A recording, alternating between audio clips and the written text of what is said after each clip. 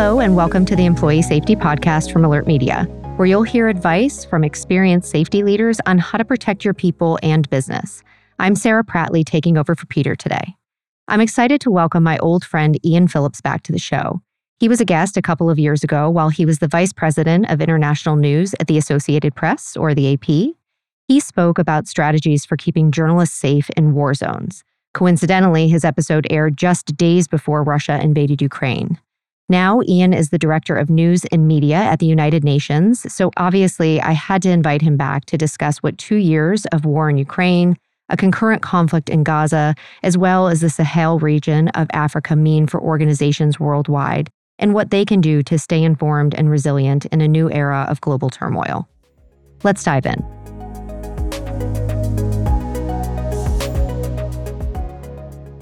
Hi, Ian. Welcome back to the show. Hi, Sarah. Thanks so much for having me. Your last episode with us aired just days before Russia's invasion of Ukraine back in 2022.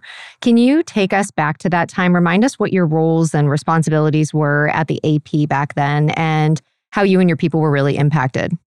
Sure. So I was actually in transition myself. I had been international editor at the Associated Press, so in charge of all news outside the US.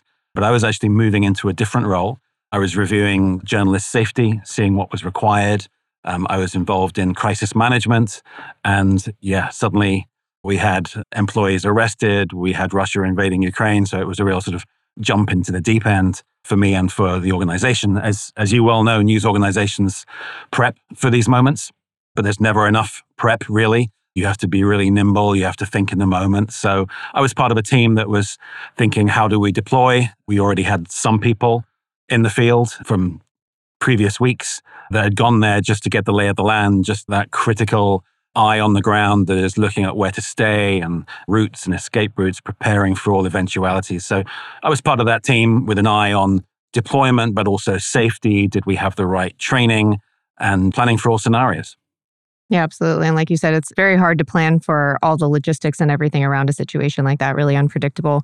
I obviously don't think any of us expected that 2 years later, we'd still be in a position where there's an ongoing war in Ukraine, nearly daily bombings and disruptions. How would you say global organizations have really been impacted by the war over the course of the past 2 years?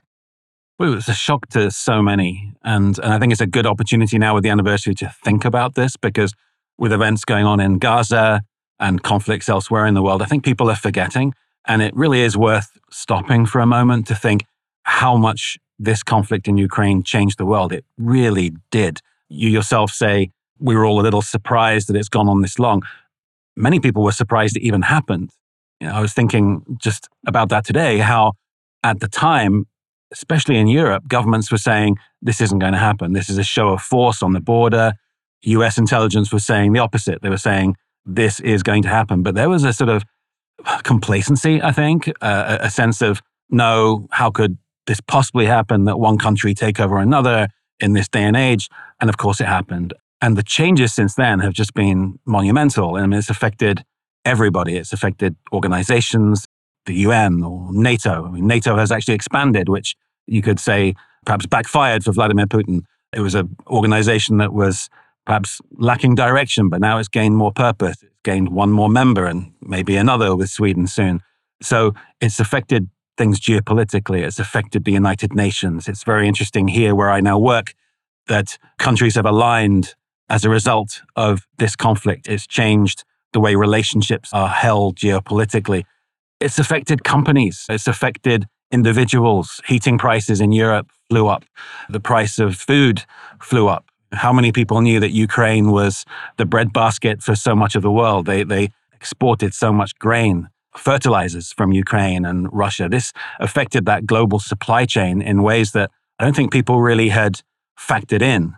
And we're still 2 years on feeling the effects of that. Inflation that the world suffered was in part due to this. So it really is interesting to see how conflicts are not contained within those borders where it's actually happening. It has reverberations around the world. So who wasn't affected by that war and will continue to be affected by this war?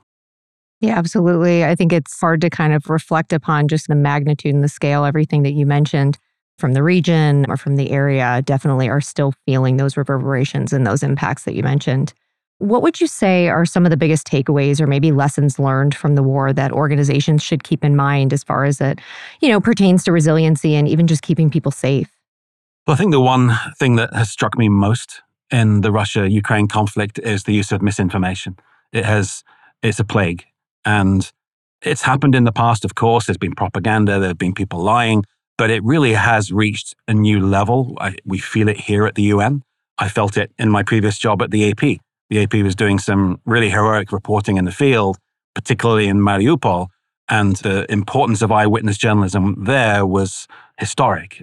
If the team hadn't been there, it would have been very easy to deny what had happened. But the fact there were journalists on the ground allowed the truth to come out. And it's so difficult to contain misinformation. And individuals, whether they're on social media or tuning into their favorite TV station or buying a newspaper, they're all at risk of getting this, especially on social media. So I look back on moments in my career, and I can remember back in 2016, I interviewed Bashar Assad in Syria. And I remember it was the first time I had really heard a world leader just say, fake news. It's fake news. He was actually denying at the time that a photograph of a child in an ambulance who had been in an explosion and was terrified and covered in dirt, he was denying that had actually happened and just said, fake news, fake news. And I remember thinking, how brazen. But fast forward to 2024 and the last couple of years, you actually expect that now. You don't have incidents where there isn't this complete war over the truth. So it really has brought home to me the importance of eyewitness journalism and facts. Doesn't have to come from journalists. That can come from all sorts of sources, organizations, but people and companies need to know the truth, and they need to know where they can go to get those facts. And it's increasingly difficult. In the Gaza conflict, I have been at times looking on social media in that moment of breaking news, a major event, trying to understand what's happening. And I've given up because I've been duped. I've looked at accounts that I think are true and they're actually fake. And I don't realize until a few hours later. That is a terrible situation to be in. And I consider myself media literate.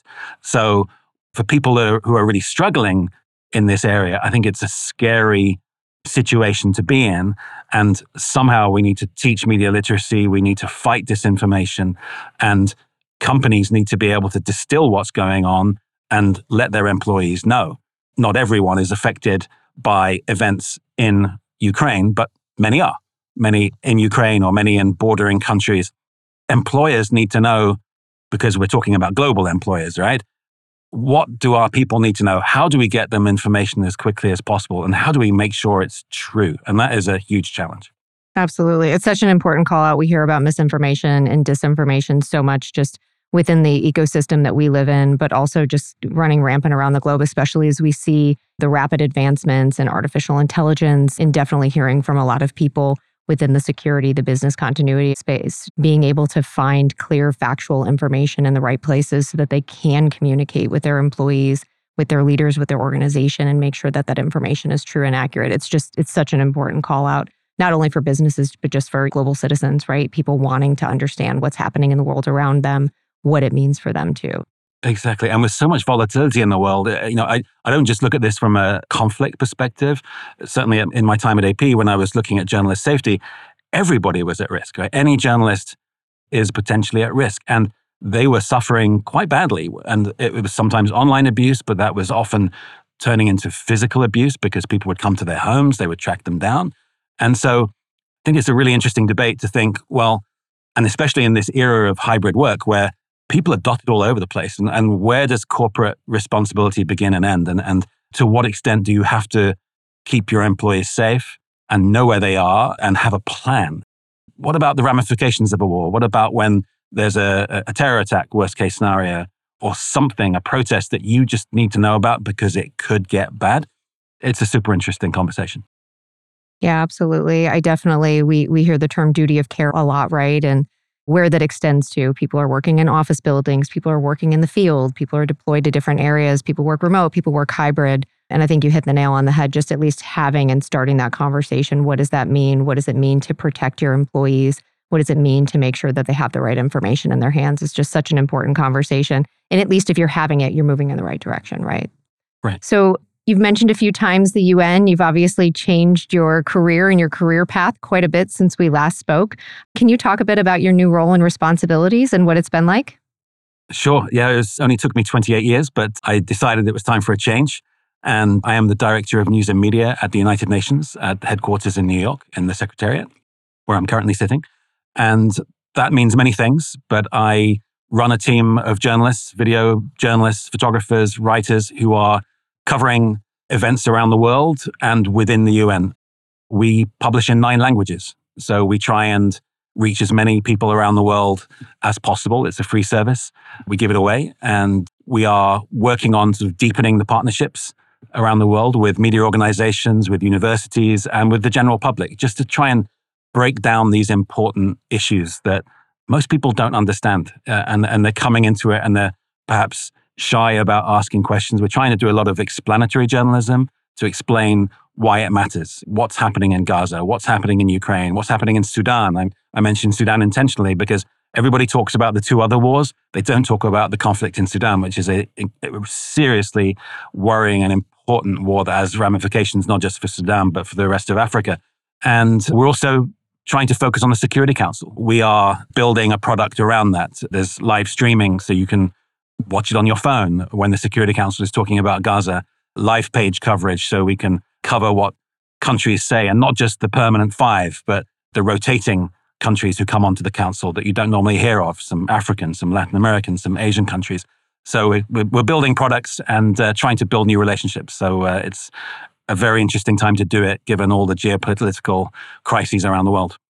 Yeah, absolutely. And I mean, it's just such admirable work, obviously important that people can find, as you mentioned earlier, trustworthy information. And I definitely think there's a huge appetite as we talk to different people in our networks and our ecosystems. People are looking for explanations of what's going on, right? Many of the conflicts that we're seeing unravel around the globe, whether it's the war in Ukraine, whether it's what's happening in Gaza, you mentioned Sudan, people are really, really interested in understanding kind of the history there and why these things are happening, why they're happening now, and what their implications are. And you mentioned Sudan. I definitely think it's important to maybe just note what is going on there and what's happening on the ground there now.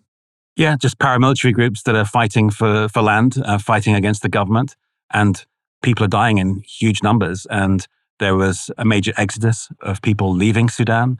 And it's just one of those conflicts that has ripple effects in a region. And the Secretary General said that Africa was sadly becoming an epicenter for terrorism in the world.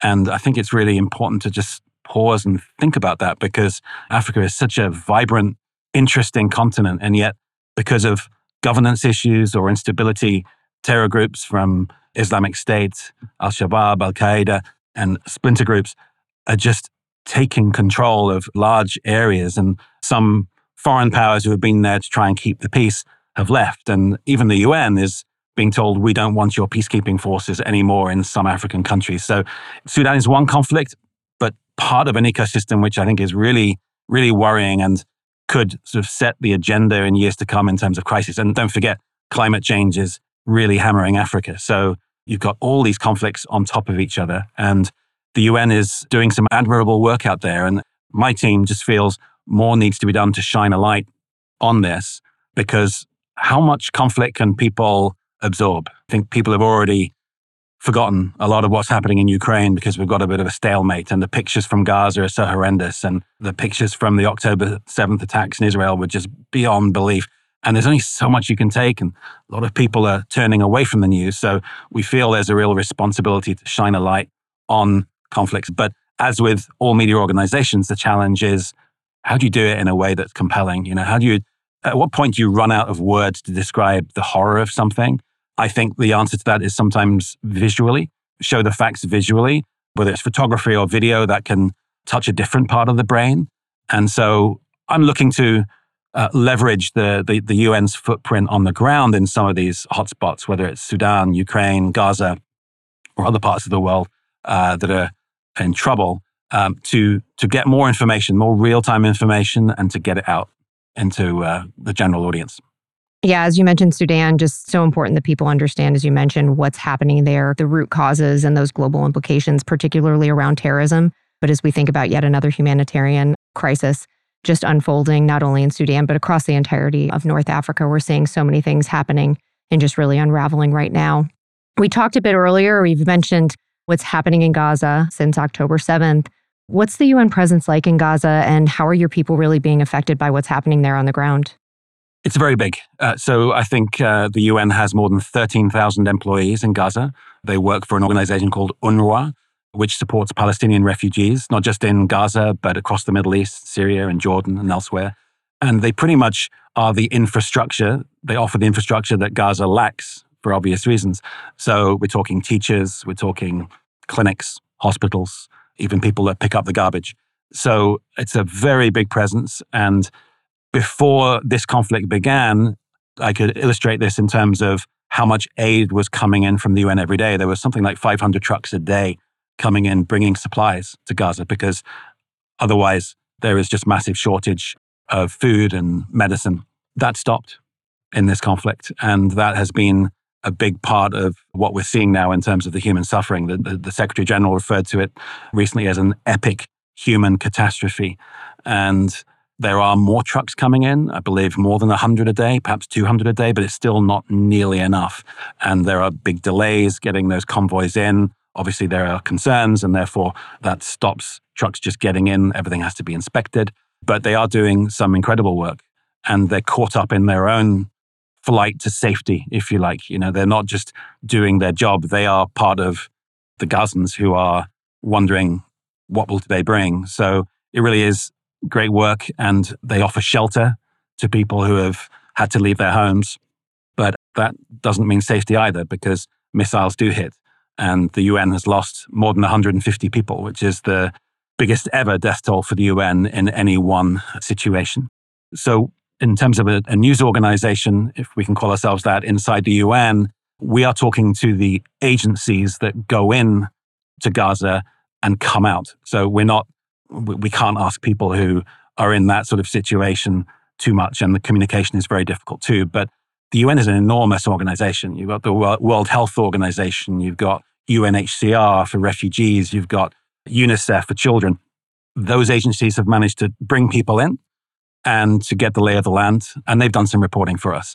They've sent back videos, they've sent back pictures, they've sent back firsthand testimony of what's happening, and we've been able to get that and give it to the media. Some media organizations are in there, and they are doing similar work, but they also have their own issues of people who aren't safe, and can they manage to transmit those images. So we're trying to bolster that as much as possible. There have been visits to some hospitals where some really poignant pictures have been sent out about the suffering. So Gaza is a big focus for us.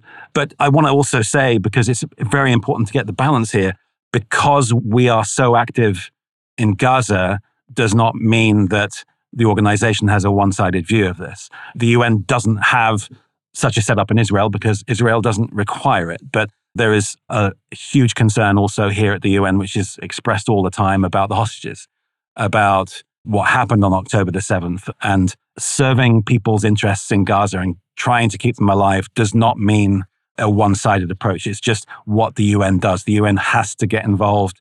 The UN has to try and feed people. That's when we're at our best. But no one forgets how this began, and no one takes away the significance of that. And that's important for everybody to remember. Yeah, very important. And I know a lot of people tend to focus on Gaza, obviously, with the images and the numbers and the continued bombardments, but there's so much more, obviously, to the story. And I know the hostages are on everyone's mind, especially as we continue to see and everything going on there. We talk about so many of these different global conflicts. We've obviously got a war that's been going on for 2 years in Ukraine. We're seeing what's unraveling in the Middle East right now. We talked a bit about what's going on in North Africa. What do organizations really need to know to stay resilient, especially organizations who might have people in these regions and really close by?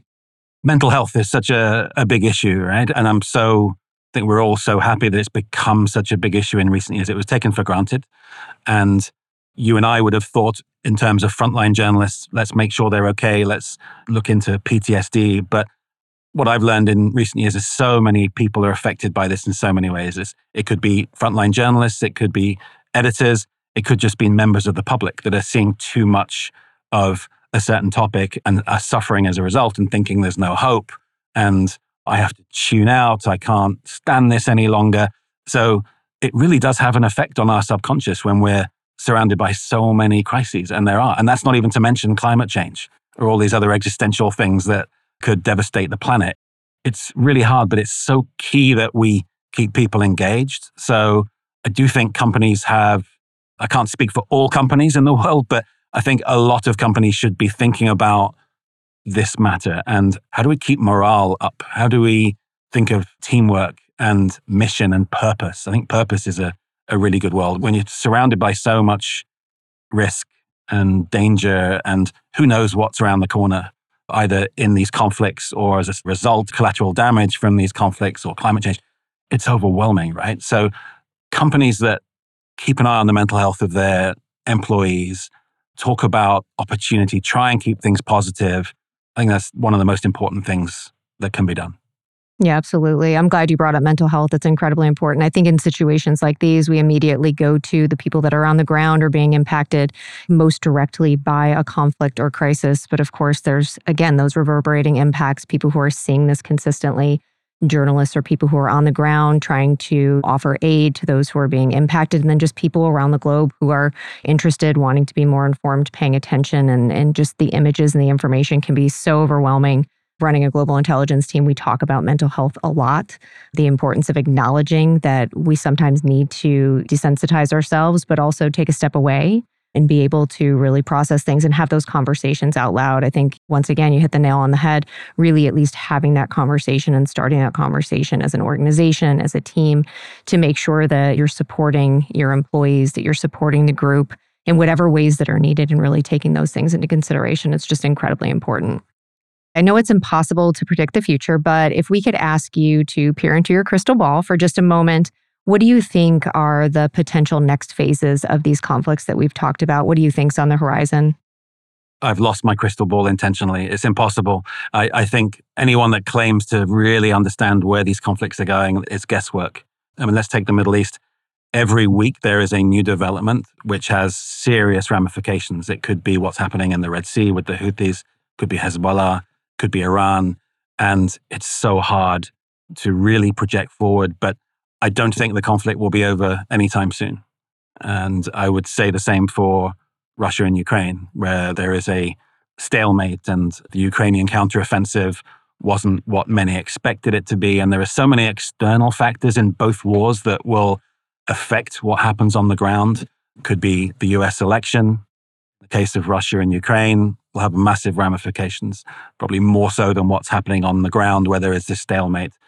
In Israel, what will happen politically there when the hostages are still not back? It's so important that they get delivered back, and it hasn't happened, and you're seeing more protests around that. So what does that mean for the stability of the government in Israel? If there is a change, there will be a change in the strategy towards Gaza. So big picture, talking as a private citizen rather than sort of on behalf of the UN, I would say we need to buckle up and brace for quite long conflicts. I don't see solutions on the horizon. There is a lot of work going on behind the scenes. I see it here, but it's extremely difficult. And much of it is related to the strategies and ambitions of leaders. And some people say to the UN, well, why aren't you fixing this? Why aren't you ending this conflict? The UN doesn't have the power just to end a conflict, right? The UN is a place where countries come together. It's fascinating to see it, but you also realize the limitations because you're only as strong as the sum of your parts. And by parts, I mean member nations. If they don't want to stop a war, it's very, very hard for external players to stop it. You can cajole, you can have a moral voice, but I see these conflicts either stuck or raging for quite a long time. Yeah, and I think it's important to be a realist about it, as ever you are. As we start to wrap things up here, is there anything that makes you hopeful when it comes to the global turmoil, kind of everything we've talked about? Any other words of wisdom? So one of the most poignant moments of the Ukraine war for me was the work of AP journalists who were in Mariupol. We talked earlier about how the war began and how we were beefing up our presence on the ground in Kyiv and in the east. But there was a group of 3 young journalists, young Ukrainians, who said, we're going to Mariupol. And they got in the car and they drove. And they had a sense, because of their expertise on Ukraine and knowing that Mariupol was a very strategic part of Ukraine that Vladimir Putin would want, they set up camp there. And to me, that has been one of the most heroic episodes of journalism that I've ever witnessed. They stayed there and they were trapped for 20 days. And the work that they did was just terrifying to look at now because it came at high risk personally. But they were so dedicated to the story that they remained. In fact, there was no way out. But eventually they did manage to get out in a convoy. And they have worked on a documentary along with PBS. It's called 20 Days in Mariupol, which brings all of this footage together. And it's narrated by the video journalist, one of the three, whose name is Mstislav Chernov. And it's actually being nominated for an Oscar. And I think it stands a really good chance of winning.